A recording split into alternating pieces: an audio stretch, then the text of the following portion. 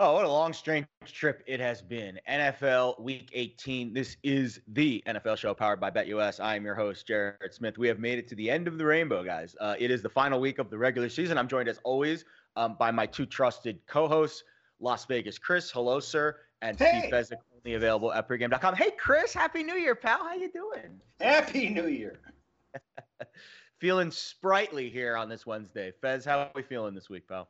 Oh, I don't know. It's a new year, new opportunities. I'd say we can win all our bets, but I lost Iowa already, so I can still go Okay. 201 though.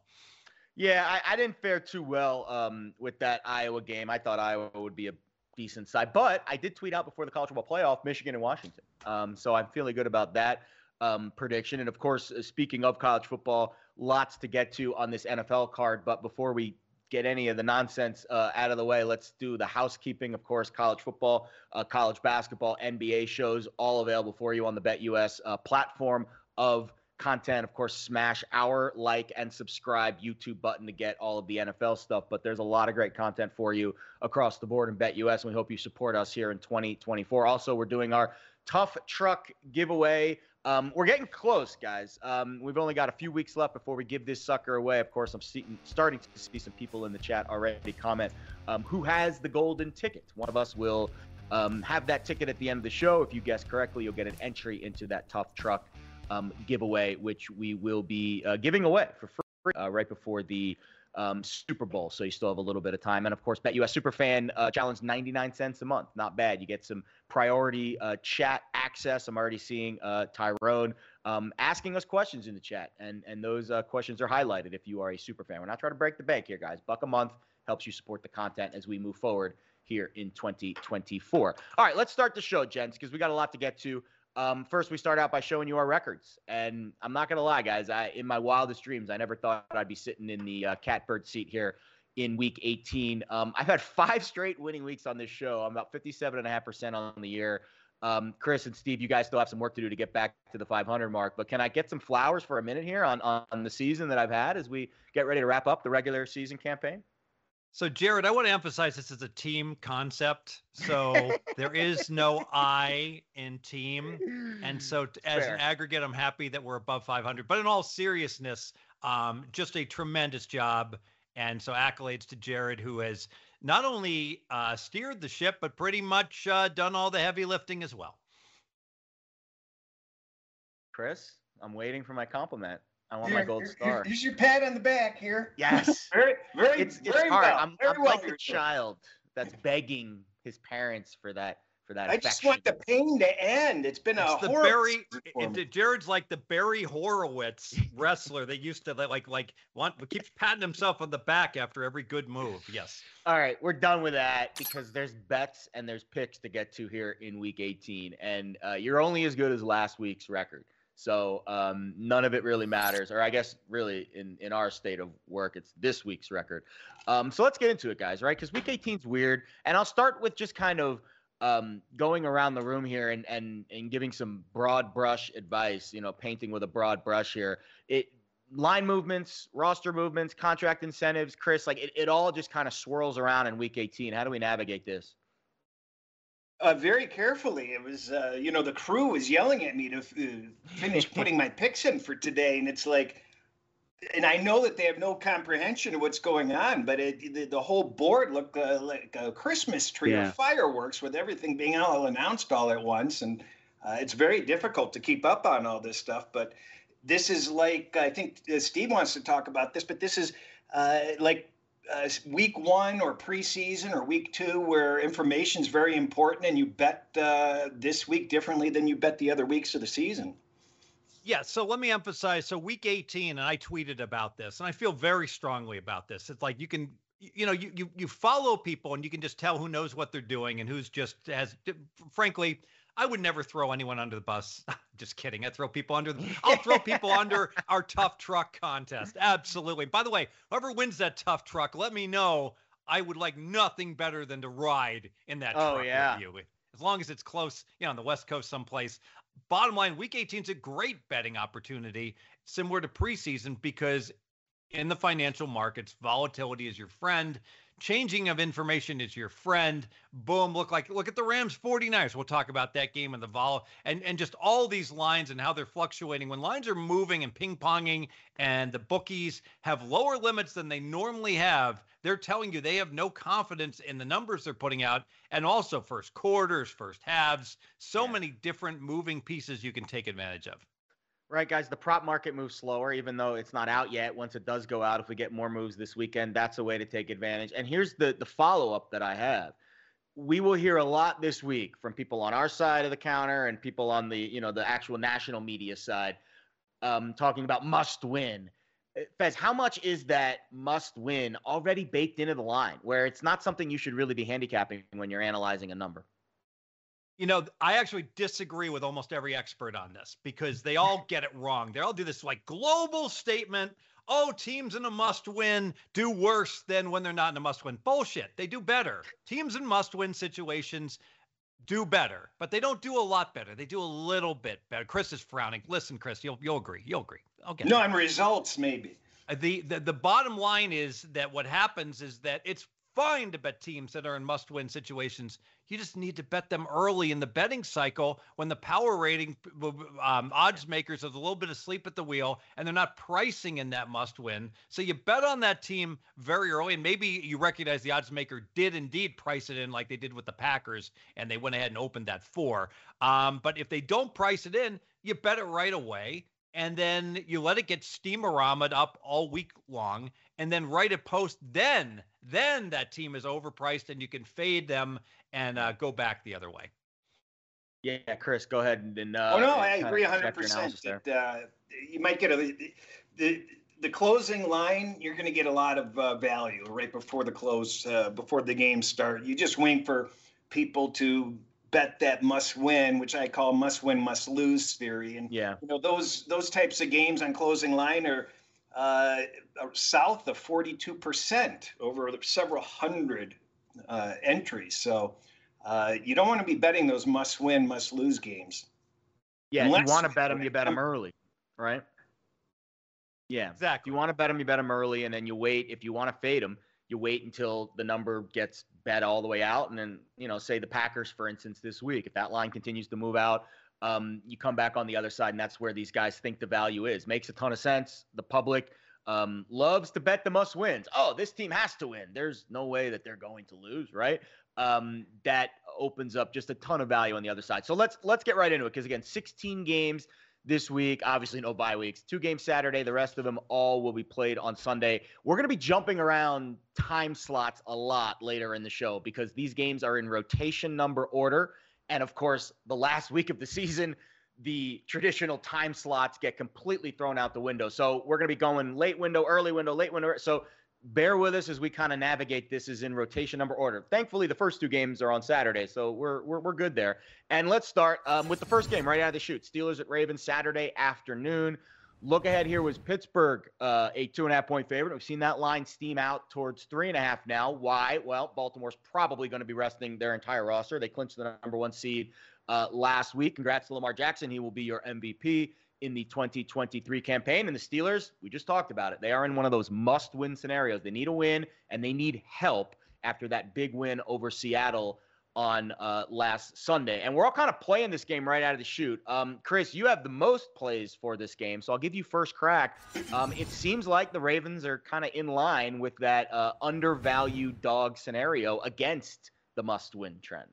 Well, Baltimore made a mistake a few years ago when they were in this exact same position. They sat all their players, and they basically didn't play for 2 full weeks. And when they come back the 3rd week, they fell flat on their face. So I think that they want to have some sort of a compromise with that. They haven't officially announced who's going to play and who's not going to play, but regardless, this is a pretty deep team. So I think if Baltimore really wanted to do the right thing, they would just purposely lose just to make things more difficult on Buffalo. Because if Pittsburgh loses or wins, then Buffalo has to win. It puts them in a tough spot. So I think that regardless, I think that they're going to show up early and often. So I like Baltimore in the first quarter. I like them in the first half. And I also like them for the game. I just don't think that they're going to let a team like Pittsburgh come into town and roll over them. So that's the way I look at this game. I just think it'll be a tighter, more contested game. I did bet the under in this game. If a 37 pops up again, I recommend the under. There's going to be a little bit of weather there too. But at 36.5 or 36, I can't recommend it. That's how I see this game. Yeah, I think you're getting a mispricing on the first quarter. I don't expect Baltimore to play their starters the entire game, certainly, but it would not surprise me for them to go a quarter, a half. Further, I think there's a dynamic here where Baltimore always defers when they win the coin toss. Maybe not this game, because this game is meaningless. And if you're just going to play your starters for a series or two, why wouldn't you take the ball if you win the coin toss and get that little work out of the way? And that would benefit them as well, although with the low total, not as much as with the high total. Huntley's a very good backup quarterback, but you know what? Lamar Jackson's a very good starting quarterback. It's still a 5-point reduction. However, I would make Baltimore a 12-point favorite in this game. Maybe that's a slightly too high if both teams needed the game like blood. So, and now they're catching 3.5. That's a big difference. By the way, breaking news.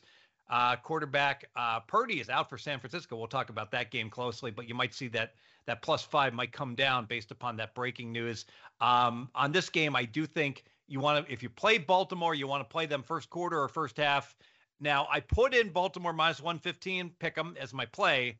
I know there's a +0.5, lay $1.65 out there available. That's actually better mathematically. I just don't want to put up a -165 play on or off a half. Believe it or not, it's worth like 70 cents. So that's the optimal bet to be made, in my opinion. Is that because the first quarter teams will just, like, if you're tied end of the first quarter, first and goal at the 10-yard line, you're not going to hurry up to try to get second and goal, right? Is that why it's worth so much, Steve? Yeah, so the more scoring in the second quarter, obviously, than the first quarter. Yeah. And so they pure gold. Teams tie all the time in first quarters. Yeah. Makes sense. Hey, Alex Christensen in the chat telling us that the Ravens beating the Steelers and knocking them out of the playoffs probably matters to them. I would agree 100%, Alex. I think that is the vibe for me in this game. And this is also weirdly the exact same spot from 2019. Ravens were the #1 seed. They had clinched it already. That was the last time Lamar Jackson won the MVP. They played the Steelers that week. It was RG3 against Duck Hodges. And of course, Pittsburgh needed the game and Baltimore didn't. Yeah, guess what? Baltimore was a 2-point dog. They won by double digits. That's the same vibe I get here. I'm on the Ravens. We're all kind of in agreement. We're all playing the Ravens in different ways as we move forward. And also the last random thought on this game, Brad Allen's the head referee, and we all know how much he loves the home teams based on what he did to the Cowboys in the Lions game on Saturday night. So we'll see if Brad Allen has an impact on this one. Steelers-Ravens as we kick things off Saturday. All right, let's go Texans-Colts. AFC South hanging in the balance here. Colts coming off that impressive win over the Raiders. They didn't cover, barely gave up a touchdown on the final drive. We've seen this line kind of bounce around, -1 on both sides. Not a huge win probability shift on either side. Texans coming off that impressive win over the Titans. C.J. Stroud was healthy. He didn't have to do a whole lot. Both of these teams are in with a win. So, Fez, it looks like the teaser market is how you're playing this one. Yeah, I just changed my put up 2 live bets, and the reason being is that BetUS just went from 1 to 1.5 on this game. Houston being favored. Well, what difference does -1 versus -1.5 have? Not much of a difference when it comes to betting sides. Huge difference when it comes to betting teasers, because now I can go ahead and tease that 1.5 up to 7.5 or up to +8. Now, in the past, I would just tease to 7.5 and use a 6-point teaser. But I like playing some of my teasers up to +8 because +8 obviously has become a much more important number because teams down 14. The memo has gone out, and unless you're Ron Rivera and you've been living under a rock for 20 years, you're supposed to go for 2 when you're down 14. You score a touchdown late in the game. And so because of that, ask the Tennessee Titans about that when they beat Miami doing that strategy. So because of that, I'm going to add teasers, long teasers, teasing through the key numbers of 3 through 7. I'm going to couple them with the Jets, and I'm going to couple them with the Cincinnati Bengals, a line that's gone up all week long. And you know what? I think it's just going to keep going higher. So normally I wouldn't tease a 7-point favorite, but I think Cincy's going to close a little bit higher. So 2 teasers for me on the Colts. Frankly, the odds makers decide this game for me. Houston was a dog earlier in the week, and in my own personal pocket, I teased some Houston up to +7.5 as well. Like it. Yeah, I snagged some of that Houston plus 7.5 and 8.5. I couldn't believe Indianapolis was favored at any point, and it took a day or two for Houston to move to the favorite role. But Houston, I have rated much higher than Indianapolis, and Houston has been getting healthier. They're getting players back. They're coached well, and I just think this Stroud guy is somebody you can get behind. He seems to have ice in his veins. He's been in some difficult situations and come out smelling like a rose. And so for that matter, I like Houston. Indianapolis is going to have to be throwing the ball more because they can't run the ball out in Houston. Houston has a pretty good run defense. So they're going to be airing it out. So I like two things. I like Houston to win the game, and I also like I took the first half over 23. Yeah. I like that play also. I'm not so sure about the full game yet. There's kind of competing lines there. I'd like to, before I played the full game, but I do lean toward the over in the full game also. But Houston's very solid for me. Yeah, I agree with your guys' takes. I think I saw a lot of Dalton Schultz and some other, I think it was Singletary, the two players for the Texans that have contract incentives looming if they reach a certain plateau.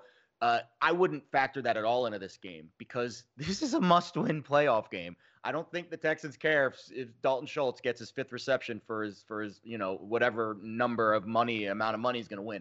Keep that in mind when you're betting these, and of course the sports books know about those contract incentives as well. It looks like Houston is the move here for Chris. He's also on the first half over. Steve is going to tease up the Colts, and you also tease Houston on the other side. Fez, do we flip back, or is this Houston's going to be the favorite for the duration here? They'll be the favorite for the duration. Chris is spot on. Houston being not just the better team, but the much better team.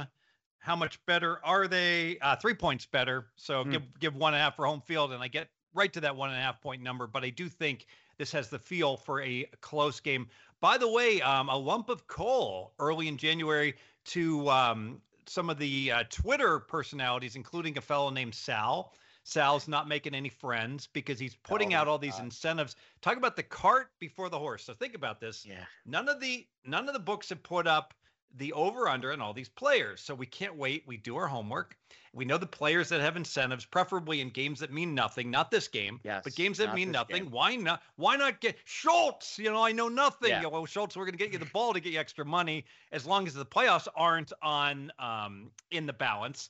And so we'll get those players, and the dastardly bookie will set their lines based upon year-to-date averages, and we'll make a mint playing on all those players until Sal, nope, went and blew it. Had to go ahead and tell all the key incentives that each and every player has to get big bonuses, such that it's almost like he's working for the sports books and not the players. And he wants to look like the smartest guy in the room. Guess what, Sal? You're the dumbest guy in the room. Thanks for wrecking the entire incentive profitable market on betting on teams. So you can go make all your money from all your content preparation, and maybe the sports books are giving you kickbacks on the side. Nice job, Sal. Yeah, go work for the sports books. Pro tip: if you're watching the Super Bowl rehearsals, you don't post the audio of the national anthem rehearsal. Don't send it out. Great example. It is great advice to a lot of people. I know a lot of people that watch this show are very established professional gamblers. You're friends with Steve or Chris. You don't need to hear this information. There's also a slice of our audience that's new. Maybe they're followers of mine that are a little more younger, a little skewing more towards, hey, I'm just starting out doing this. This looks really cool, this contract incentives thing. It's not. The Pandora's box has officially been opened. And to be fair to Sal, this information is widely available now. Widely available. Every reporter in the NFL is writing about this stuff at some point in the season. Sal just made it really easy for the sports books to kind of use a reference sheet, but he got it from somewhere else. It's not like he's cooking it up, in his dorm room somewhere. This is a very, hot button topic. Of course, we don't have a whole lot of time to dive into it further, but great points across the board. Houston for Chris, and the first half over. Indy taking the points in a teaser here with Fez as we move forward into the late window on Sunday. So we're going from Saturday to the late window on Sunday. We'll be all over the Mark place. Jackson timing now. Yeah, we appreciate the Don Best rotation numbers screwing up the time windows here, but we move forward. Cowboys Commanders, NFC East, not on the line in this game. I guess technically it kind of is, but for the Commanders, they're not playing for anything. Yeah, actually, I take that back. The NFC East is technically on the line in this game for Dallas. Coming off that win against the Lions, you want to say they should have won, maybe shouldn't have won, whatever happened, craziness at the end of the game. That's fair. We can get into all that nonsense. Commanders did not cover against the Niners. They were a 14-point dog. They've now lost 7 straight down the stretch. This is, of course, a rematch from Thanksgiving. Cowboys won big and covered as double-digit favorites. And Fez, that's kind of where I'll start because we're not betting this game, but 6 weeks ago, the Cowboys were a 13.5-point home favorite. Now they're a 13.5-point road favorite. Does that change anything for you as we kind of grade these teams moving forward? And Jared's watching me make a bet on my app, and he's like, I hope Fez is ready for this. So I laid some 3.5 on Pittsburgh here at a book just because Lamar Jackson out, and it wasn't certain that he would be out. So I took a piece of Pittsburgh because I'm confident that line's going to at least initially pop up to 4. We'll see where it goes from there. Probably isn't even a good bet, but I couldn't help myself. On the Dallas bet, and shout out, if you didn't check the MLB Baseball Show Bet US, I love Kyle and that entire team, the base winner, and pretty much everyone involved with the show. But Kyle, one of his favorite bets is the double result, that a baseball team will win the first 5 in the game. And I'm going to the double result. I just bet this personally. Dallas double result to win the first half and to win the game, minus 225. I'm not going to put that up as an official play because I don't want to put a minus 225 as an official play. But I think that's an outstanding wager that you can make right here at BetUS. I'm going to write that one down. Chris, while you give me some analysis on this game, I'm writing down Cowboys double result. I just noticed that these teams played the final game last year, and Dallas was an 8.5-point favorite and just missed covering by 32 points. It was a bad beat. That Wasn't that referee Howell that too? was in I think Detroit that was Howell in took that away. game. That was a big. took I away remember that was a stuff big from talking point for Howell going into the offseason. Was that game? I don't have much to say on this game, frankly. Dallas needs to win, otherwise they would slink down to the 5 seed more than likely. So they want to avoid that. But on the other side of the coin, if there's any time that Washington would love to stick it to another team, it is the Dallas Cowboys. So maybe the Washington's able to hang in there for a while. CeeDee Lamb is, I think, 30 yards behind Hill.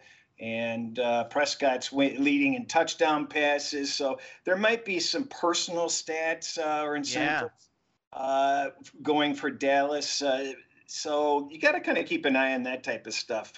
I did take the under in this game, but at 48.5. And now that it's at 46, I can't recommend it as much. So, but I lean under still at the 46.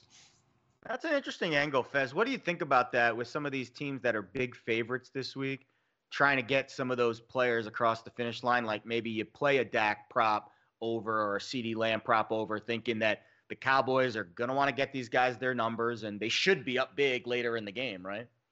Yeah, no doubt. So absolutely, I would expect that that's going to happen. And so CeeDee Lamb, trying to be number 1 in the league.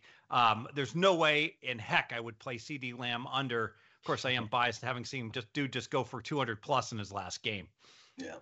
Yeah, good stuff. Yeah, so no official wagers on this game. Obviously, keeping an eye on Dallas and how that number moves. Fez, if you're willing to lay some juice, recommends the halftime, full time. The double result for the Cowboys in this game might be an interesting wager. Let's move on. We will stay in the late window on Sunday. This is the Rams at the Niners, and this game just got thrown into the mixer. Basically, all the prep I did on this game last night is completely out the window.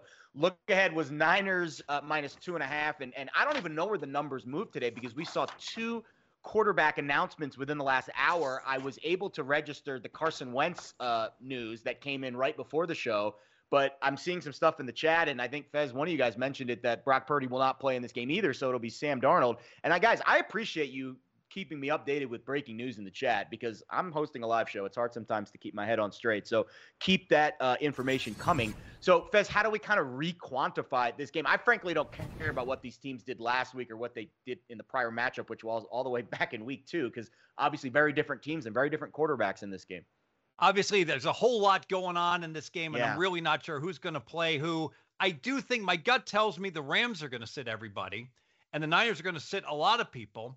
But the Niners have the bye and the Rams don't. So I think the Rams would be sitting more people. So I could only look towards 49ers. I almost made the 49ers a best bet, in fact, in Oh, this wow. game. But with so many different moving parts, it almost reminds me of like, what is that Schwarzenegger movie Predator, where he's like, you cook up a story and you throw us into the meat grinder trying to pick this game. But I think the grinder does point towards the Niners. And like I said, very close to being a play at -4. Yeah. I don't know. I think the Rams would kind of prefer to go to Detroit since McVay has working knowledge of Goff and what he's good and not so good at. And they don't really match up that well against Dallas. So there is some incentive for them to win. I mean, it's not, make or break type of incentive, but Puka is sitting there, he has an outside chance at Offensive Player of the Year, so he's going to want to get some stats. San Francisco's going to want to get in, get out, injury free. So if I had to, I think the Rams are more live than you would think. But other than I played the under that got wiped away as the line moved during the show, and that I can't recommend at this level anymore. But I can't really have an interest in the game. I like the angle on the Rams wanting to set their own playoff agenda with who they play. I think that's because the coaches are talking about that behind the scenes. And I'm sure Sean McVay is sick of hearing how he has lost 9 out of the last 10 to Kyle Shanahan. Do those angles, divisional games, even though this game doesn't frankly mean anything, Fez, do those little, I'll call them psychological angles, play a factor for you when you're handicapping a game like this? Kind of offsets itself. You got one team motivated to win because they've won 1 out of 10. Yeah. The other team that clearly has a coaching mismatch advantage, player advantage. So I think they offset. Yeah, sounds about right. I think this is the fact that all three of us are off this game, I think makes a ton of sense. And all the quarterback movement today makes this one a really, really tricky handicap. So be very careful if you're betting Niners Rams this week. No plays from our panel. All right, let's go to Sunday night. And again, this is the game of the week, but we're kind of putting it in the middle of the show because that's just the way the rotation number shakes out.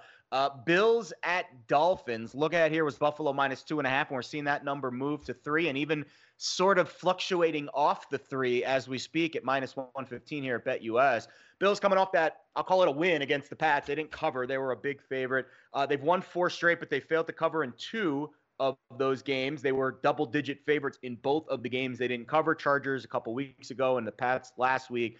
Dolphins, I don't even know what to say about last week's game. It was over right from the jump, 56-19 the final. Obviously, Miami failed to cover as a 3-point road dog. So now we kind of ratchet up the intensity, guys. And Miami's losing key players at key times. I'm seeing in the chat that Tyreek Hill's house is on fire. I don't even know what's going on with that. But clearly Miami is facing a lot of adversity right now. But neither of you are scared based off of this number. Fez, I'll start with you. Let me ask the panel, who is the better team, the Dallas Cowboys or the Buffalo Bills? What do you think? I think Buffalo's better. Chris? Yeah, that's a good one. It's tight. It is a good one. It is tight. So Buffalo's got the better quarterback. Team. So where am I going with this? Dallas isn't playing this game. Well, where I'm going is that Dallas just did play in South Beach, and Miami was laying 1.5, and Miami covered. And now they're playing pretty much an equal team. Yeah. And Miami is catching 3. So there's been a 4.5-point adjustment for the Dolphins. Crappy performance last week and their injuries. That sure looks like an over adjustment to me. And this is an example where I tell you what, the odds makers and the bettors have just priced the Buffalo Bills through the roof in terms of, we talked about that, teams in must-win situations. I mean, the Bills didn't open a 3-point favorite. They opened a 2-point favorite. And I think that was properly priced, and now it's been overpriced. Give me those injured Dolphins +3. Thank you very much. Yeah, I agree with you 100%. It just seems like Buffalo's getting this extra lift of support that they don't necessarily deserve. They haven't been rolling over teams recently. They're winning, and there's a lot of optimism there, and they're getting healthier. But Miami's been through their own troubles, and we're gonna have to see exactly who plays at this point because Howard and Waddle are very important. And somebody in comments said Tyreek had to leave practice. I don't even know what's up with that.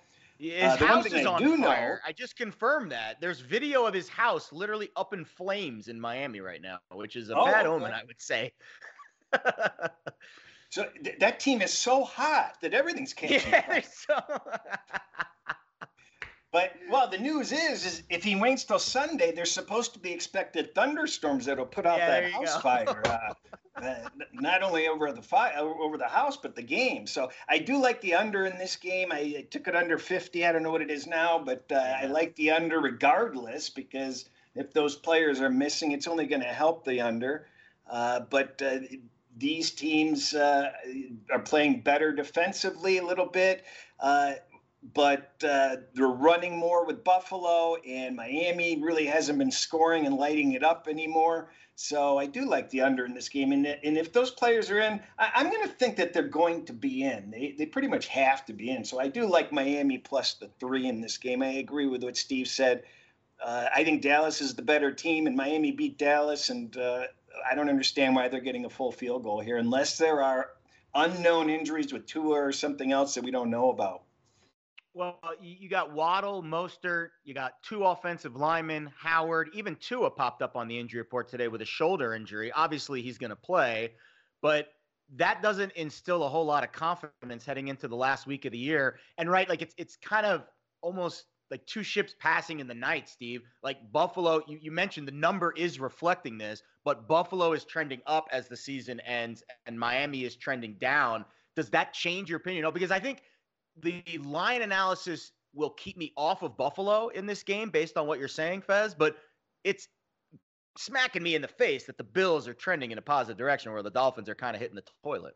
No doubt. So the Dolphins were the better team a few weeks ago. Now the Bills are the better team. Yeah. Well, they're not they got to be better by 4.5 points in your power ratings. Yeah. So for this line to be 3, really 3.5 points, because 3 is such a key number.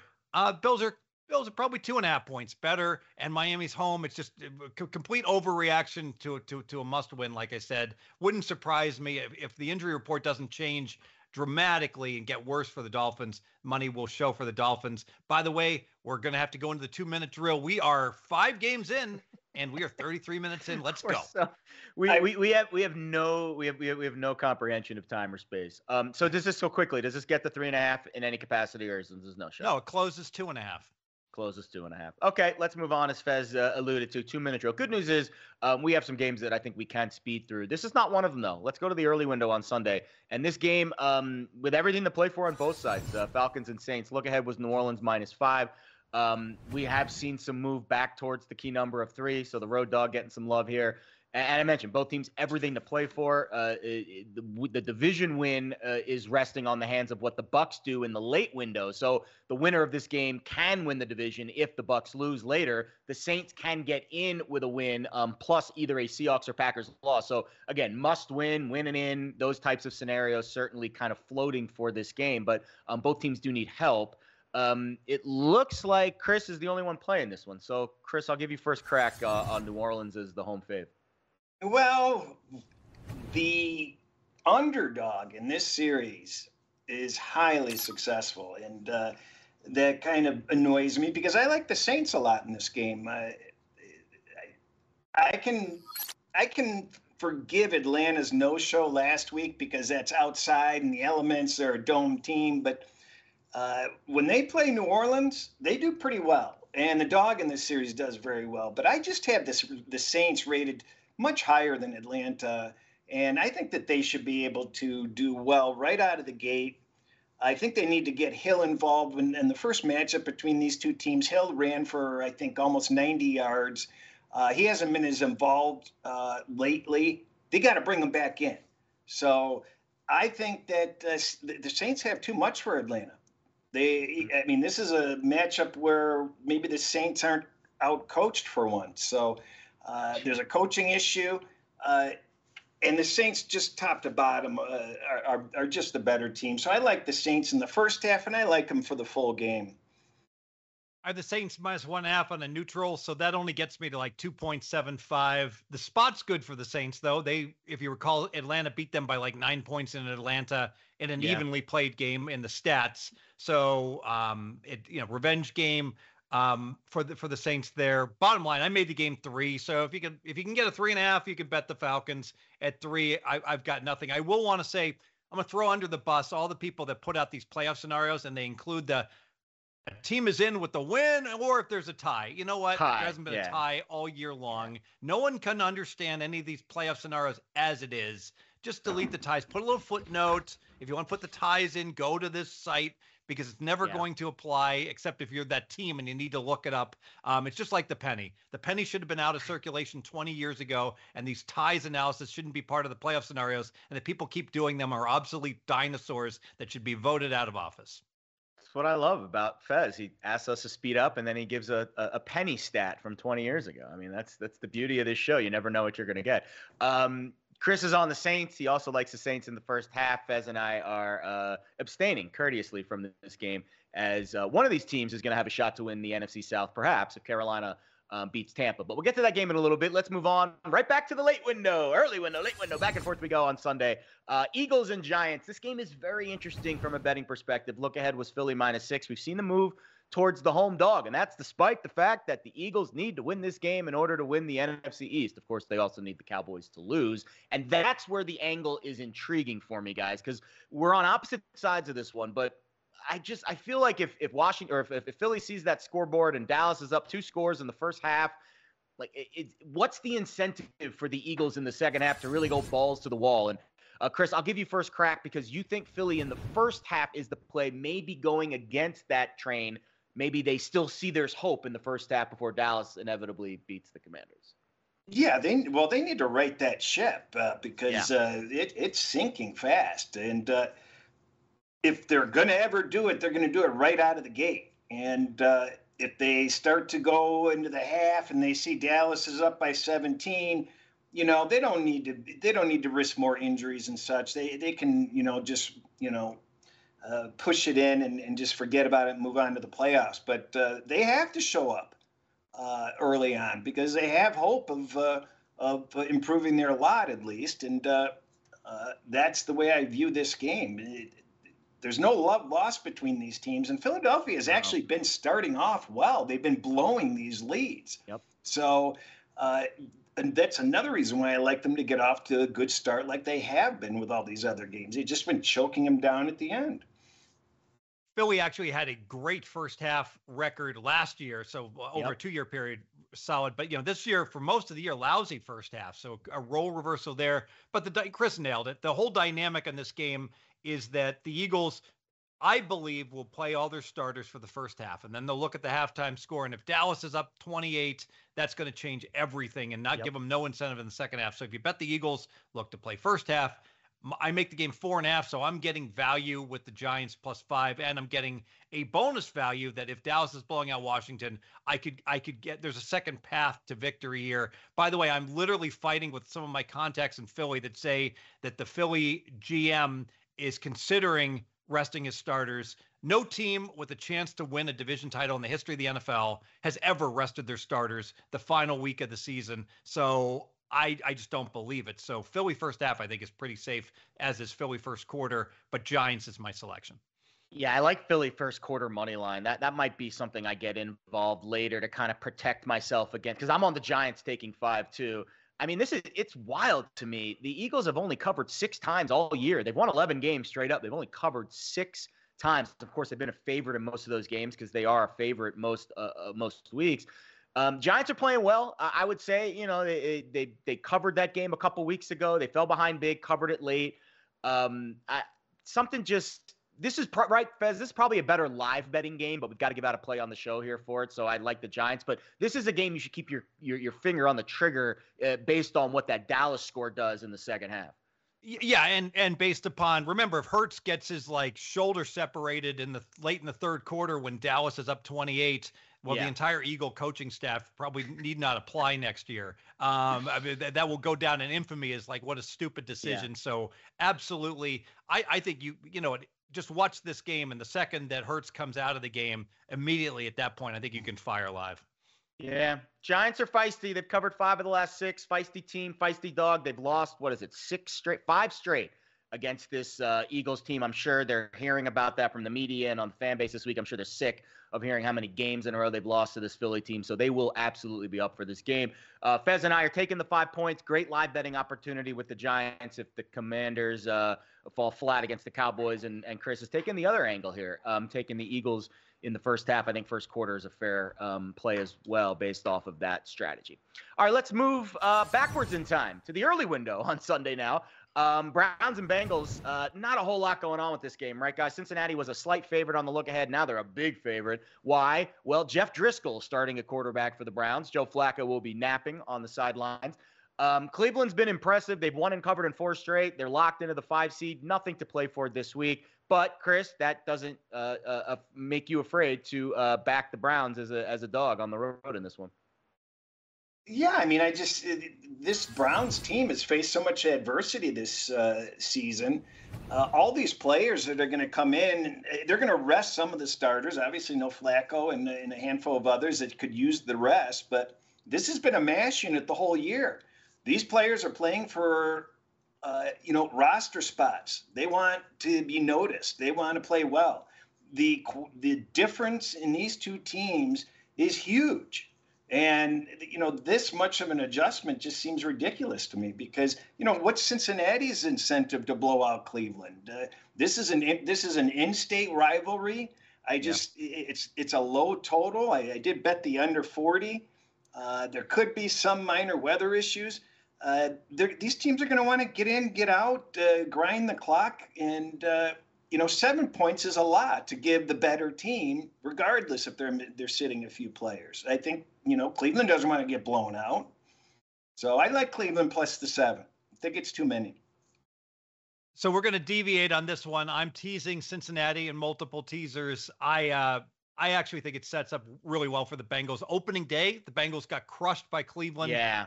24-3 For those, I grew up in Southern Ohio. The Bengals hate the Browns. Sam White once famously said when he ran up the score on everyone, but he hated the Oilers and he hated the Browns. And he once said, he got the mic, they were throwing batteries and stuff on the field. And he's like, "We're not from Cleveland. Let's not behave that way."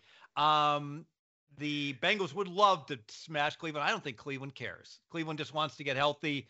So this is the rare 7-point favorite that I think, boy, I've got a lot of confidence the Bengals are going to absolutely be able to win this game. And, Flacco isn't that good, but I didn't even know Jeff Driscoll was in the NFL anymore. So he actually was just added to the roster today. PJ Walker's going to be the backup. I thought they would start Walker in this game, Fez. Does that surprise you?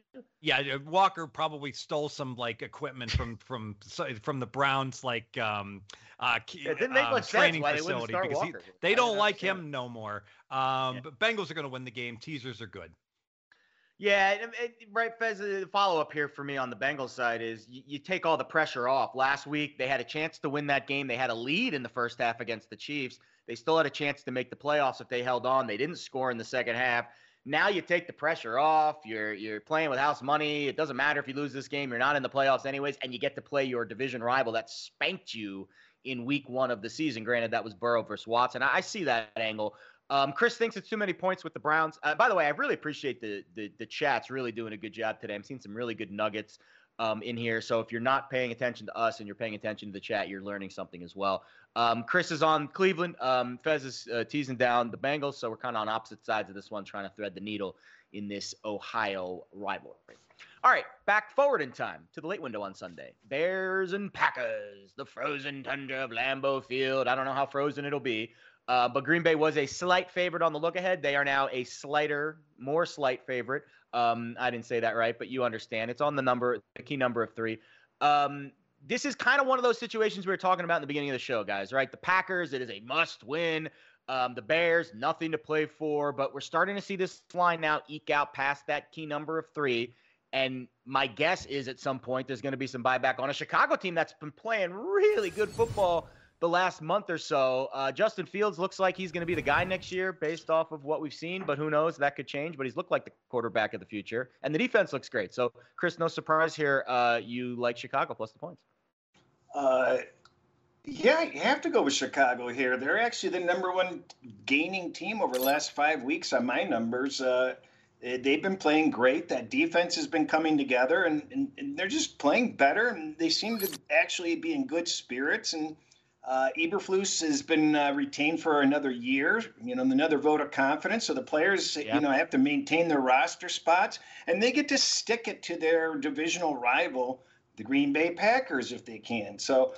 And as we discussed previously, as my other video partner Ron mentioned, Shout out, Ron. 42% of teams in this situation over the 215 games do not cover. So must win, must lose, and Green Bay's in that situation. So I took the points with the Chicago Bears. And I'm coming aboard in a live bet. I'm on the Bears +3. I'm being stubborn here because I dropped the ball. I didn't give out the Bears +3.5 when it was there early on in the betting cycle. And so often you're like, if I didn't get the best number, I don't want to play it. But you know what? Like Chris said, the Bears, since they got swept, their defense is playing fantastic. These are equal teams, and I'm catching 3. I know the Packers own the Bears. I get it. It doesn't matter. Let's go ahead and do the live pick, and let's get on board. All of us like the Bears. Yeah, I'm on the Bears too. And frankly, I think it goes in the other direction, Fez. Like, we're talking about the Eagles and the Giants all week long. All the Giants players from every media member, you've lost this many straight games to the Eagles. That's all the Bears players are going to be hearing all week. It's actually 9 out of the last 10. You lost 9 out of the last 10 to the Packers. How are you feeling about this week's game? They're going to get 100 questions like that this week. If I'm a Bears player, yeah, I'm sick of hearing that. And I'm going to give a good effort. And I have a pal, Tim Murray, does radio back in Milwaukee. You guys probably know him. We text a lot about these games during contests. He said to me this week, this is the game that the Packers lose after looking so good on Sunday night against Minnesota.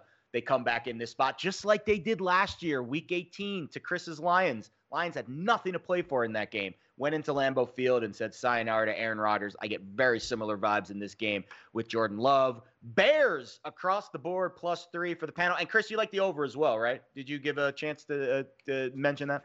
Did I add that? Yeah, you've got that in the sheet. Oh, yeah. You know what I do? I speak about the Bears defense, but I do like the over in this because when you have these teams in this type of situation, they just don't let off. They just keep on piling on the points. The weather's going to be decent, and I just think that there will be some scoring. Bears in the over across the board. Fez added it live, hopping on the Bears bandwagon here in week 18 as we say farewell to this NFC North rivalry for another season. All right, let's continue with the late window Sunday. Seahawks at Cardinals. This is an interesting game, guys. Look, they are exceeding all of our expectations this year. And Fez, I'll give you first crack because this is one of your stronger looks of the week with Arizona continuing to do what they've pretty much done the entire season, which is kind of surprise us. Yeah, and I did blast it out to our NFL team here that I was on Arizona +3 early in the week. Number made no sense. I made the game 2, and you could say Seattle has every incentive in the world. Well, Arizona is clearly playing balls out as well. Yeah. You know what's interesting about Arizona? You say they've exceeded every possible expectation. I would argue every expectation but one. Their season win number opened 4.5 and closed 4. So amazingly, as well as this team has played, I've got Arizona like 6 points better than where they were to start the season. Yeah. And they still haven't gone over. One quick comment on season win numbers. I'm warning, there's some math here. So here comes some math. There's some experts out there that are advocating in NFL season win betting to always play alternative totals.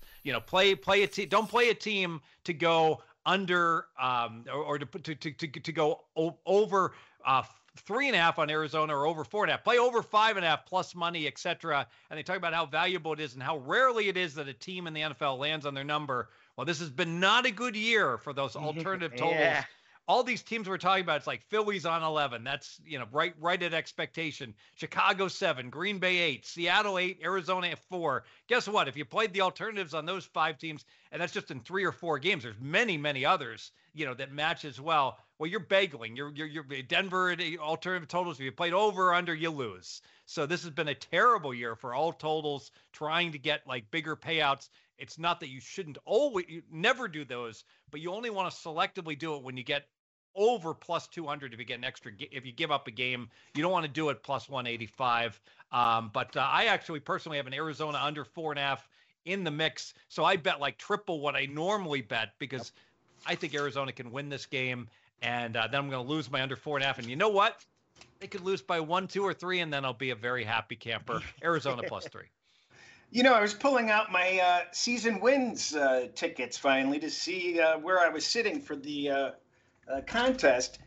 And as Steve mentioned, there's like 7 or 8 games you can't even grade yet. So Wow. you don't know whether you're going to win it or lose it. So I gave up. But I know I'm not going to win. That much I know. Steve? I see a lot of crossing out there on that list. Crossing out our winners, I'm projected to win 20 or 21 in the Westgate Super Contest, Wow. which I think will put me in the money for the 3rd time in 4 years. Well played. All right, Chris. Sorry, I cut you I off. thought you could only lose like 5 or 6. Well, then I'm drawing live. No, I'm just. I don't know. I'm not in love with this Arizona. I think Arizona had the big win last week, didn't they? So maybe they start off a little flat. Seattle has a history of not faring well on the road, but they do all right in Arizona for some reason. So I look for Seattle to get out to a quick start at least, and I like them in the first quarter. Aside from that, I kind of I was looking at the total, but the total's too high. And I can't think of another reason. I'm not sure whether Seattle's going to be able to win that game. I just think that they're going to show up early. And I actually would like Arizona to win because I hedged my under 5.5 wins with over 4.5 plus 165. So I would like to dead nut middle that. That would be a very, very solid wager. Yeah, I think for me in this game, I think we gave out Cardinals under 4.5 wins on this show, or at least we talked about it on this show during our preseason content. So it makes a ton of sense. If you've been watching this show since the beginning of the season and you've got Cardinals under 4.5 wins, you'd be a fool not to take a little Arizona plus 3 in this game. I mean, I just think that is a fantastic way to protect yourself, and you also could win both bets for sure. The follow-up I have here, Fez, before we move on from this game quickly. So Seahawks won 20-10 back in week 7. They were a 10-point favorite in that game, but for Arizona, no Connor and no Murray. It was Josh Dobbs starting in that game. So you add back Kyler Murray, number 1 pick, one of the best quarterbacks in the league, I would say, when healthy. And then you throw James Conner back into the mix. Like, that should eliminate that 10-point gap. And that game was in Seattle right there. So I just think there's a lot of positive reasons to play on Arizona in this spot based off of those two guys who didn't play in the first game. Yeah, I got Stroud and Murray, 10th and 11th best quarterbacks in the league. So just borderline top 10 quarterback as opposed to a total stiff. Absolutely. Yeah, it makes a ton of sense to come back on Arizona here for the full game. Chris is taking Seattle in the first quarter, hoping that the cards come out a little flat. And we're all kind of hedging our Arizona win total bets. And that is one of the upsides to playing win totals. It gives you a lot of flexibility at the end of the year. You want to go against it, you want to go on it, however the market plays out, and that's how we're kind of seeing this one. All right, let's go back in time to the early window on Sunday. A meaningless game, so we'll go quickly here. Jets and Patriots. New England was a slight favorite on the look ahead. Not a whole lot of movement there. I don't have much on this game. Again, both teams out of playoff contention. They last played in week 3. The Pats won 15-10. It was Zach Wilson, Mac Jones in that game. This one's Trevor Siemian, Bailey Zappi. And it looks like, Chris, we're all kind of in agreement. This is not the best wagering game. There's going to be crummy weather there, and the total is already moved. I can't recommend it at this level, under 31. 31's a key number, but I look for there to be very little scoring. The Jets have lost 14 straight games, and what better way to send Belichick away than to come in and take a victory away from him in his final game and end that losing streak. But can we depend on it? Zach Wilson's not going to be playing. He's not available. I don't know what to make out of this game. So that's all I can say. The chat room is about to go nuts because they're going to lose their minds if we don't tease the hell out of the Jets in this game. The reason being is we've got an Iowa-esque total at 30.5 and a 2-point dog. So of course we're going to tease the Jets upwards, and I've got them in multiple teasers already because who cares who wins 17-13, right? I will say there was an opportunity there. I personally got in a $50 mandatory fine for about bets that numbers that don't come close to existing anymore, under 34. And I gave out under 31.5, but 31's a key number, 4 touchdowns and a field goal. So because of that, I'm going to stay off the total. But no, I love the teasers with the Jets and what should be a very, very uncompelling game that you should not watch. Yeah, don't watch this game, but if you bet it, take the Jets up in a teaser. Other than that, God bless, Godspeed. Let's move on. This game actually matters. Jaguars at Titans. Look ahead. Jacksonville was a 3.5-point road favorite. Excuse me. No, that was look at 3.5, and now we've seen it move up. Yep. So money on the Jags here is the road fave. And again, we're kind of baking in that win and in narrative, but is this kind of over baking the chip, Fez? And because based off of your action here with the Titans, it kind of looks like it is. Yeah, my power ratings say so. So of course, Jacksonville's the much better team. That's why they're favored. I got them 4 points better. Give Tennessee 1.5 for home field, and Tennessee should be catching 3.5. It's a home run game for Tennessee. How motivated is Jacksonville? Well, very motivated. They want to make the playoffs after all. But they know they're just going to get smacked around if they make the playoffs. It's not like they're like, oh, we can make the playoffs and we can make a deep run. And Titans are a quality team off of a bad year. I could see this being their Super Bowl. I'm on the Titans 5.5. Well, I know everybody's waiting for this line to slide up to 6 so they can pound it down. And I think it will slide up to 6 when they announce the quarterback, Trevor, playing. So that's the way I see what's going to happen here. But I can't take Tennessee in this situation. By the way, have you kept up? I know they activated Kirk, but is that just to the practice squad? Can he be activated for this week? I saw that they opened. I don't think they activated him. I think they opened his 21-day window. Yeah, which means he's eligible to return over the next 3 weeks. I have no idea if he's healthy enough to return. Based off of prior situations here, they usually activate the guy and they open up his window, and he usually practices for a week or two before he plays. Yeah, like usually they give you the leeway there. So just because they activate him, he doesn't usually play that first week. But that's prior weeks. This is week 18, so you never know. I'm just hoping they bet down Jacksonville far enough so that I can actually get involved. I mean, Jacksonville is a dog with fleas, but you scratch enough of them off, you can have a good time for a period. And a good time against Tennessee might be a victory here and get them in the playoff divisional victory. So I'm rooting for a lower line in Jacksonville. Right now, I have to sit this out. Fair. Bez, do you have anything else to add on this one before we move on? I think Vrabel was fired up this week. Like, I think it's hard to bet against the Titans. Like, if you're betting Jacksonville in this game because you think that Tennessee is not going to be motivated, go watch Mike Vrabel's press conference. They are motivated. Yeah, and the Titans are your blue collar lunch pail, take the points type of team. Yes. Yeah, 100% Titans plus the points. That's how Fez is treating it.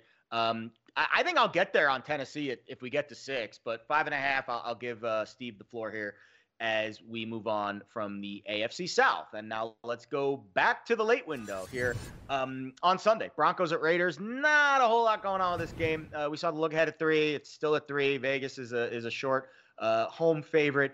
Denver's coming off that win over the Chargers. I think it's fair to say the market overreacted to the Russell Wilson, Jarrett Stidham situation. It looks like Stidham is serviceable. Maybe not as big of a drop-off from Russell Wilson as maybe the market move indicated there. Raiders coming off that win over the Colts. They covered through the back door. Not the most impressive performance for Vegas, but they were able to get the cover on a late touchdown. This is a rematch from week 1. Raiders won this game by a penny, as Fezzik would like to say, as a 3-point dog. And they've owned this series. They've won 9 of 10 against the Broncos. Neither team eligible for postseason play. So, guys, tough to kind of handicap this one from a motivation perspective. Chris, I'll give you first crack. This is a tough one. This is a tough one just because the numbers favor Denver. It's a typical type of game where you just don't understand where the motivation is going to be. Las Vegas likes their coach. I think that they're going to come out and play hard. Denver's, I think, a better team. If the line becomes a solid 3, I probably will pop in on Denver. But at this point, I'm going to sit it out because if I'm not getting a field goal, I don't want to be involved in this game. Fair. The fact that Denver got upset week 1, and that was really an ugly game. Yeah. If Denver had won that game, I'd be on the Raiders probably. Yep. Because, as Chris mentioned, they're super motivated. They want their coach to stay. This is interesting to me. When I look at the power ratings, it actually makes the Raiders a 4-point favorite. So I'll lean to the Raiders, but I don't like that. Oh, also in Denver, that was a phony win against the Chargers. I actually watched the game. I thought they dominated. The stats were equal in that game. So just a lean Raiders. Fair enough. Yeah, it seems like the chat is passing on this one, and I think it makes sense that our crew here passing on the Raiders and the Broncos in a meaningless game in the AFC West. Let's move on to a game that is technically meaningless in terms of playoff positioning and standing, but I do think there's an interesting angle here. Vikings and Lions, of course, this is a rematch of a game from 2 weeks ago. It was a tight one.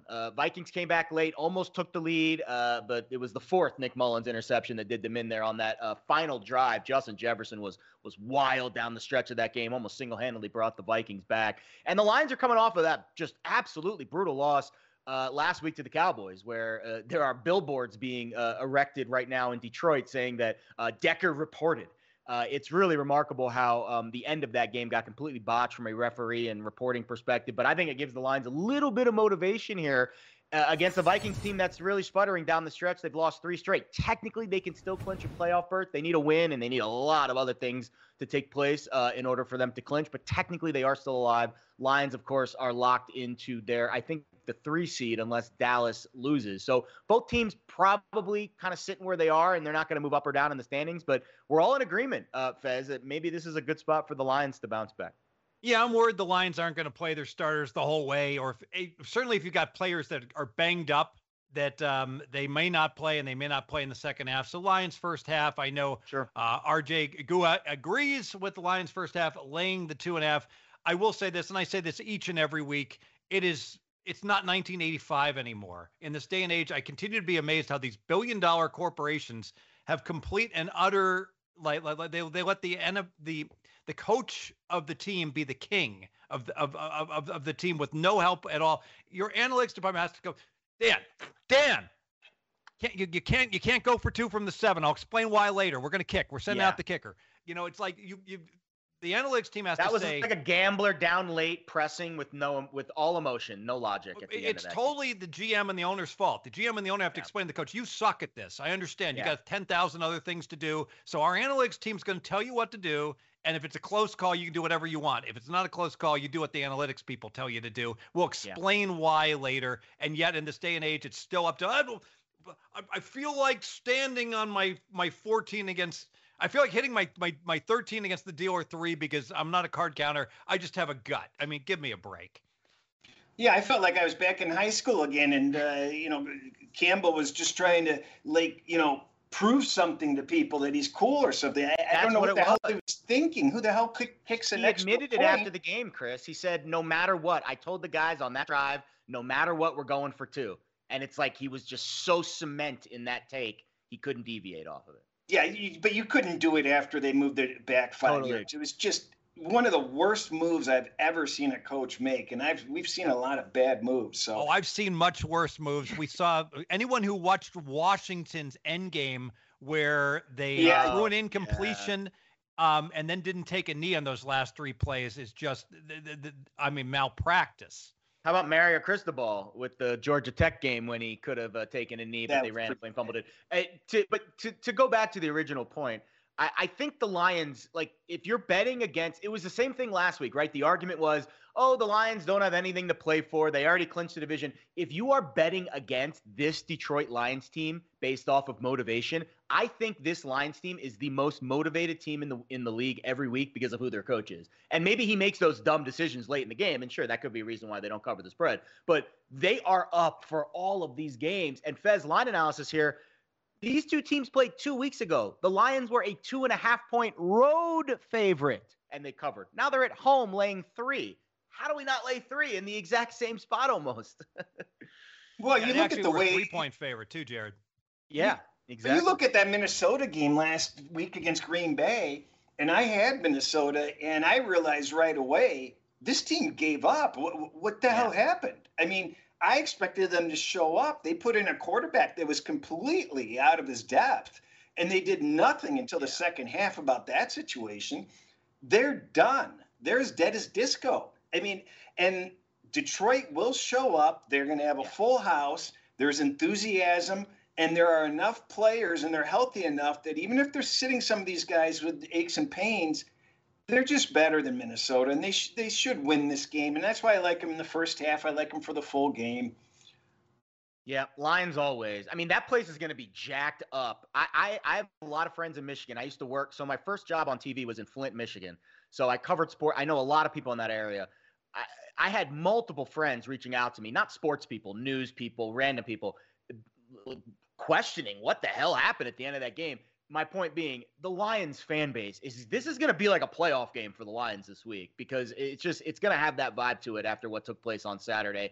Final game of the year, home game, great season. I think this is going to be a jacked up crowd. I think the Lions win this game convincingly. We're all in agreement. Lions always, first half, full game. Play Detroit this week. There's a lot of personal player goals that can be like Laporta's shattering tight end records. Yeah. St. Brown needs another touchdown to reach double digits.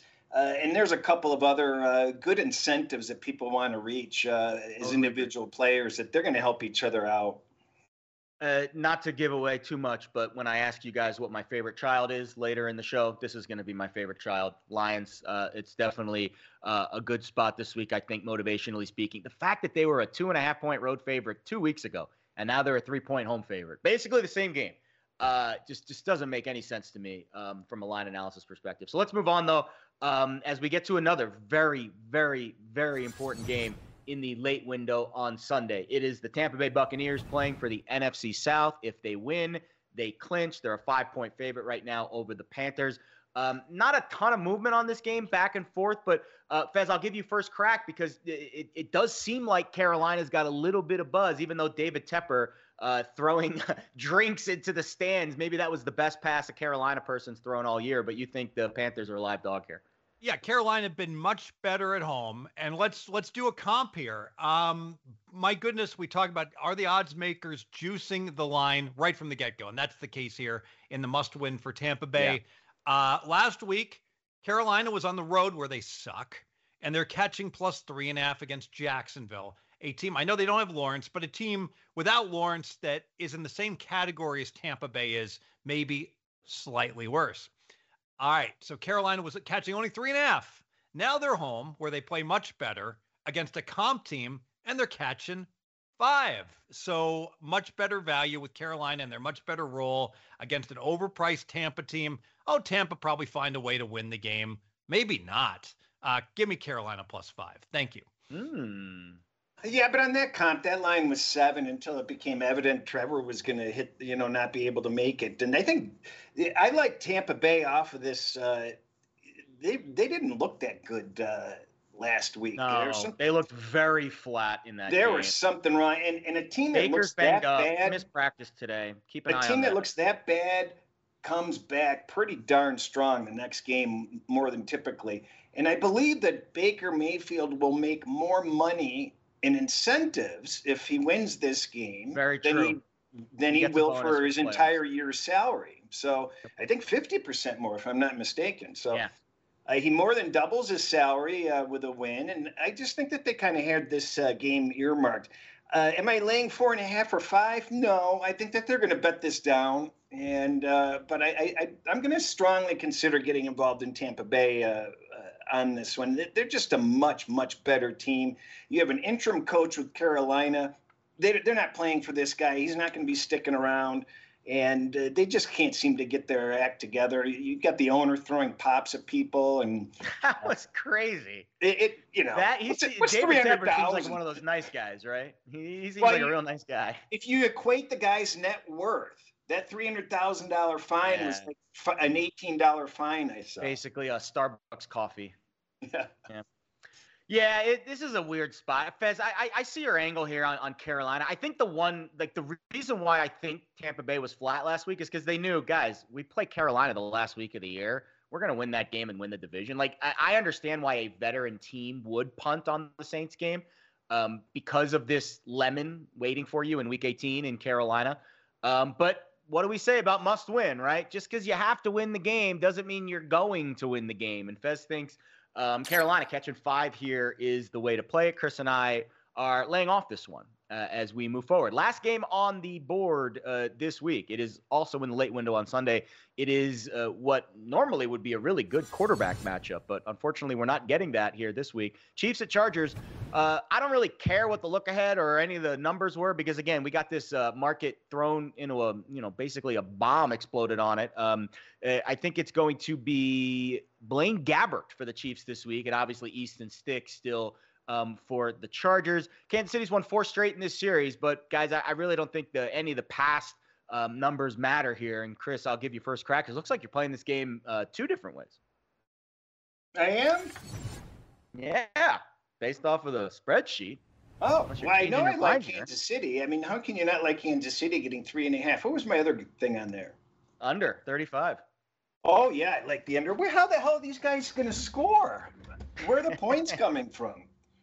I don't know. You tell me. You're the expert. That's it. I have no answer on how they could possibly score that many points. So I do like the under in this game, and I like the plus 3.5. I realize they're sitting a bunch of guys, but these guys are used to rotating in and out, and they're quality players, and they're not going to just sit there and lay down to the Chargers.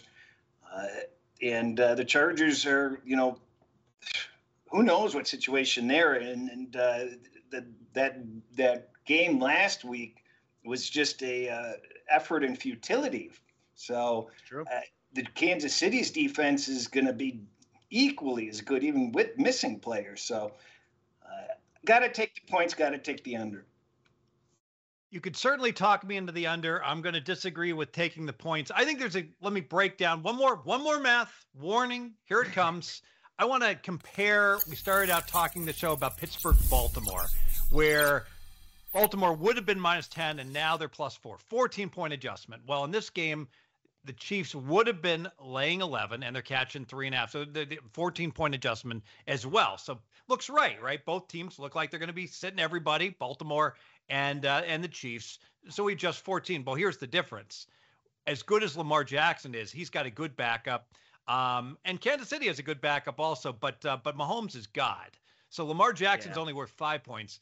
You could make a case Mahomes is worth 9 points with that crappy receiving core and the like, that somehow he still is able to get the ball to them and they still drop it. This is going to be an unmitigated disaster with what's going to happen now without Mahomes out there offensively, which is why I would look towards the under. And so if I've got a 9-point adjustment and Kansas City was supposed to be laying 11, now I'm already at -2 with just adjusting for one dude. And now if Kelce doesn't play and they don't play their studs on defense, already I've flipped it into Chargers laying. You see where I'm going, that you take out enough people, I can get to Chargers -6 with the right adjustments. And like I said, the Chargers D played very well last week, very well. Chargers, I'm going to call the exact score. I'm going to call my shot. Chargers 17, Chiefs 10, but I have nothing on the game. I like that. I mean, I might get to the window on the under. I do think if there's one game that stands out from a contract incentive standpoint, it is Austin Eckler in this game, and it's for 2 reasons. One, it's a completely meaningless game. So Austin Eckler's a veteran guy, and I think the coaching staff and the GM situation with the Chargers matters a little bit more. When you're handicapping these player incentive props, guys, keep an eye or keep in mind who the owner and the GM and if it's a player-friendly coach. For example, the Seattle Seahawks, historically speaking, they want to get their guys their money. Pete Carroll, very player-friendly coach. New England Patriots, they could care less about player incentives. Jared, my man, don't tease me like that. What does Eckler need? What are we betting? There you go. I'll give you the numbers right now. So he needs 110 total yards for $110,000. If his rushing and receiving yards prop is it's usually in the 90 to 100 range. It's not out yet, of course, and they're going to be very late with these props. But this is the one guy that I really would target in this market this week. The other ones, not too keen on. So just keep an eye on Austin Eckler. I'm not giving out any props or anything. I'm just telling you because of the behind-the-scenes stuff, I would keep that in mind. Fez, you feel free to rebut, Fez. I'm fine with being wrong. Not at all. Just in terms of pulling back the curtain, oftentimes like someone might release the rush and receive number, and for him to get that, it's a lot easier to get yards receiving with a few extra passes. So I would look towards Eckler a little bit the secondary market on this stuff. So receptions and reception yards might be a good way to attack this on Eckler overs, where you're not getting taxed through the roof like you will on the pure R&R numbers. Yeah, and I'm seeing a lot of pushback in the chat about Spanos doesn't want to let him get it, and that's very fair. The ownership in LA has been historically like that, but they're not on the field during the game. Spanos is not going to be throwing the ball to him. Yeah, right. Spanos is not the one throwing the ball to him. I think it's more about the coach and also the guys around him. And I think Jeff Smith being an interim head coach and of a lot of this coaching staff wanting to make a good impression on these players as they try to move on and get other jobs. And Russ, I appreciate your comment too. Lines aren't out yet. Why spoil it? We're not spoiling anything here, guys. The sports books knew about this stuff already. Trust me, they did. Our show is not spoiling anything, but I appreciate your guys' comments as we move forward here with our show. And I think that wraps up our games. So let's move on into the comment section. And we've got a ton of good questions this week that I want to get to, and I'm pulling up right now. Let's start with Chad Moody. I know we take it one game at a time, but in general, are overs more likely to hit, especially in games with no significance? Does any opinion on this question? You know, I don't have it broken out. I would agree with that obviously defensive intensity comes at the highest in the big games, and does conservatism. You don't want to, fumble away the opportunities, and you're less likely to be a gunslinger. I know Ralph Michaels sent out great information month by month, NFL totals. And like January, there are actually, even with the crappy weather, it gets over adjusted for. So if you have to blindly bet overs or unders, I believe the conclusion was overs have historically been better than unders in January. I actually looked up week 18 from last year, and the first half totals were 7-7, and the full game totals were 8-6. And the highest total was only 44.5. Now, I didn't include the Saturday games. I just did the Sunday games, but so not much to glean from looking at it. Interesting. Fez, this one's from RJ.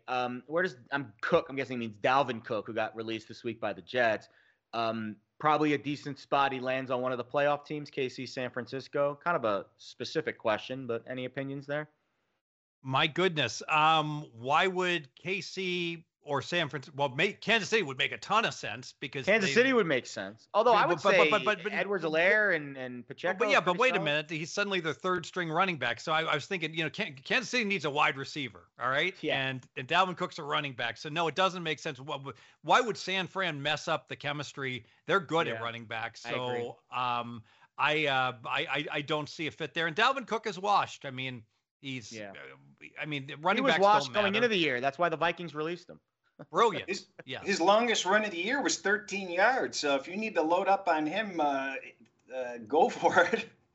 He's a name. And I think, unfortunately, these names get viewed upon in higher regard. But I remember when the Jets signed him and my friends were like, oh, Dalvin Cook. And I'm like, his rush yards over expected last year were like negative. I'm not very excited. I'm much more excited about the rookie Abenaconda, who showed some really nice flashes. And that's why the Jets released Dalvin Cook this week. Crow Jr. Harrelson, question for all three of us. Who's our underdog of the week? Well, I think, Crow Jr., if you go back and look at some of the picks, you can sort of glean that. I would say Ravens or Giants.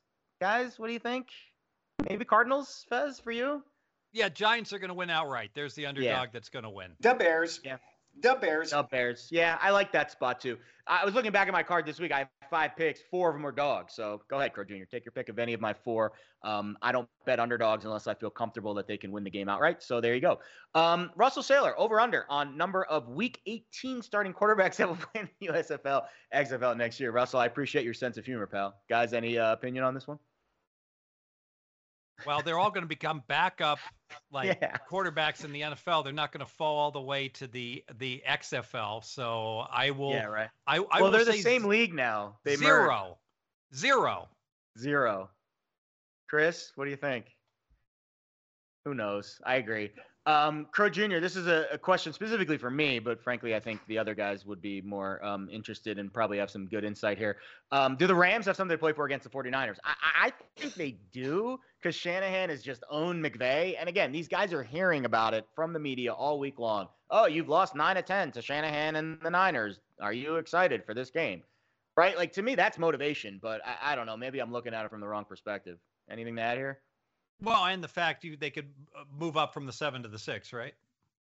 No, they need to stay in the I have 6 no and not idea fall what to the 7. playoff scenarios could be. I mean, who freaking knows? But I think that is you've been little brother here and beat up on. So you would like to win.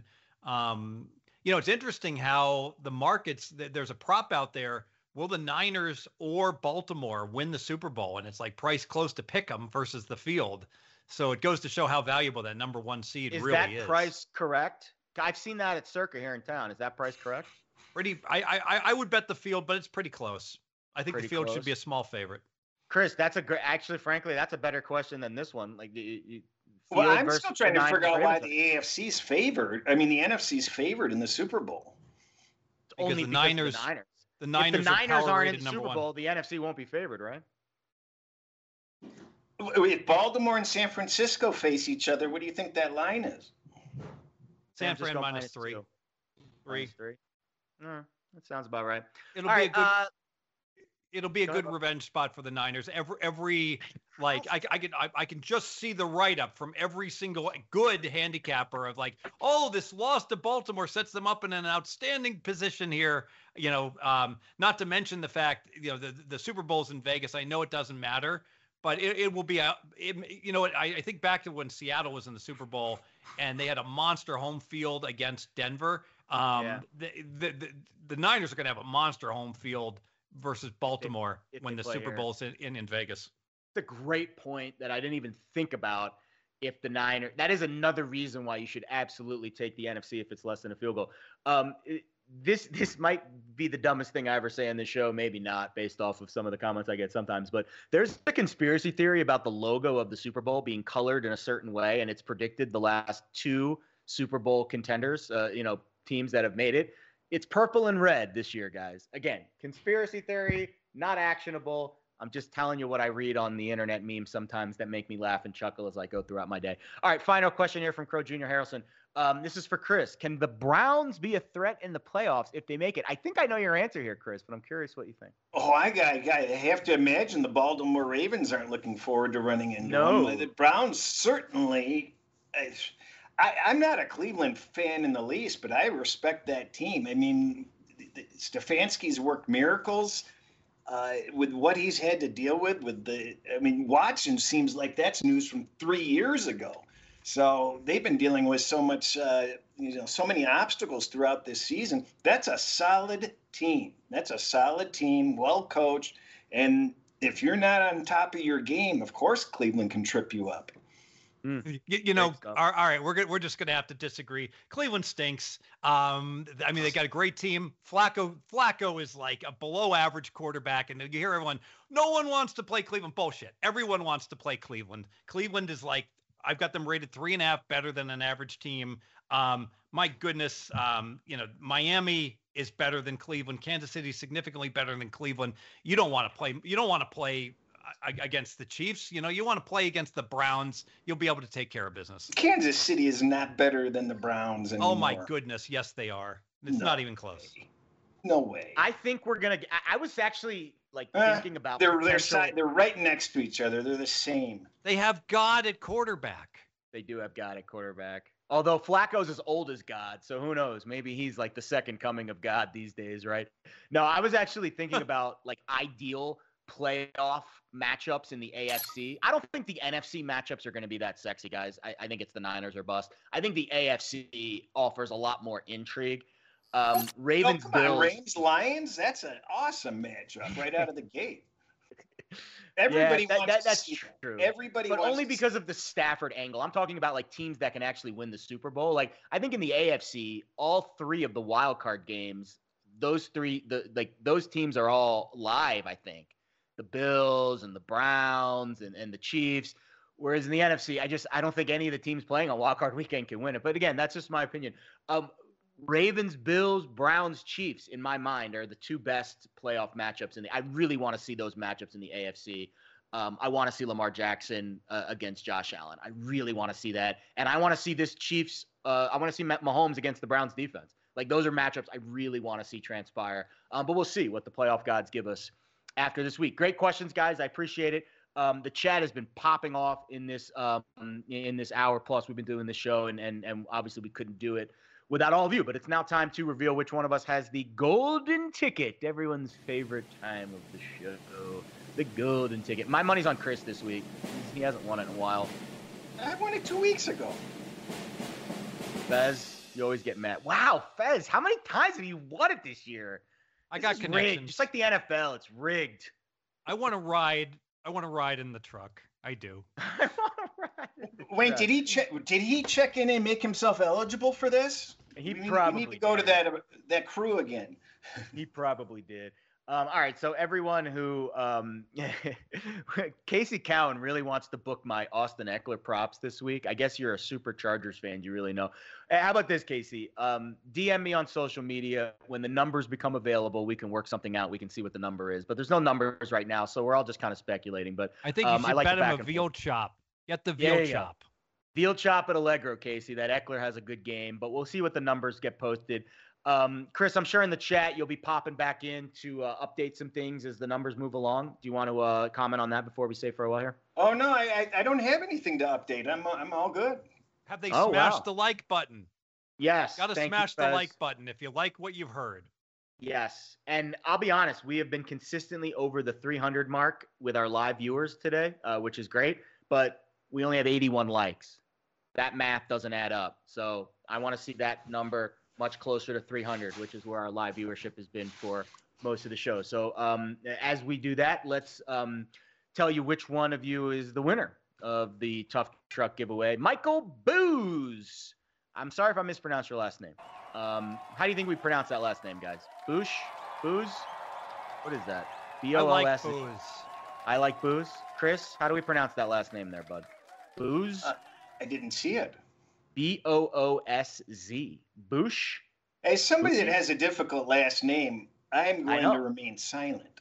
I would say, well, I bet one of those letters probably is silent in that last name as well. All right, congrats, Michael. Of course, you got to follow BetUS on Twitter. You also have to be a subscriber to the YouTube channel. Oh, excuse me. You have to be you have to have an account with BetUS and follow the Twitter account, and then you can DM the Twitter account. You'll get your free entry into the Tough Truck Challenge. All right, let's reveal the big reveal. Our picks for the week. Light card for me. I kind of went contest-wise here. 5 ATS picks. Chris has a very thick and juicy card. He has the most plays. But Fez not too far behind, actually. I think both of you guys are kind of leading the bread here with your plays. Yeah, Chris has one more pick than Steve. All right, Fez, favorite child of the week? Any idea here? Arizona +3, and they're going to train wreck me on my stone cold lock Arizona under 4.5 season win bet that would have won if not for the Eagles laying down last week. So Arizona +3. Love it. Chris, favorite child? Oh, Houston. All right. Houston, get behind that. Houston, we do not have a problem. I got some questions in the chat about next week's show. Yes, we will be doing the show through the postseason. From my understanding, we will also be doing a show the week off of the Super Bowl. I don't know what the dynamic of that show will be, but we will have a show for you every week through the postseason up until the Super Bowl. And who knows, maybe they even want to do a post-Super Bowl show based on how things roll. But I know we'll have you covered over the next 6 weeks as we get ready to start the postseason run. And I'm sure these two gentlemen will be strapped in, ready to go as the second season starts. But for now, a lot more to get to in Week 18. Parting shots, gentlemen. Steve Fezzik, only available at pregame.com, my friend. What's on your mind as we say farewell this week? You know, I always want to remind all the listeners who've been with us all year long, you know this. The picks are ancillary. I have a whole bunch of picks this week, which is, unusual. The process is what's critical and important as we go through. So these are guidelines. No one should go out and bet every one of these picks that I'm putting out. Do your own work and go ahead and bet on the stuff that you agree with what I'm playing, and with all of our hosts, frankly. And so selectively play based upon our guidelines. I can't agree more. The name of the game is to absorb information as much as you can, and just see what you can retain and build upon for future use. That's the most important thing about valuable content is if you can just learn a couple of things. That's what you want. Totally agree. And I dare you to find any more content more valuable than this as we say farewell. Hopefully you absorb something during this show over the last 90 minutes. Steve Fezzik, Las Vegas Chris. I'm Jared Smith from all of us here on our BetUS NFL team. Farewell. Good luck in Week 18. Good luck. Thanks for watching. We hope you like this video. Subscribe and ring the bell to keep up with all sports content. Don't forget to cover all our major sports. All can be found on BetUSTV.com. Best of luck with your picks.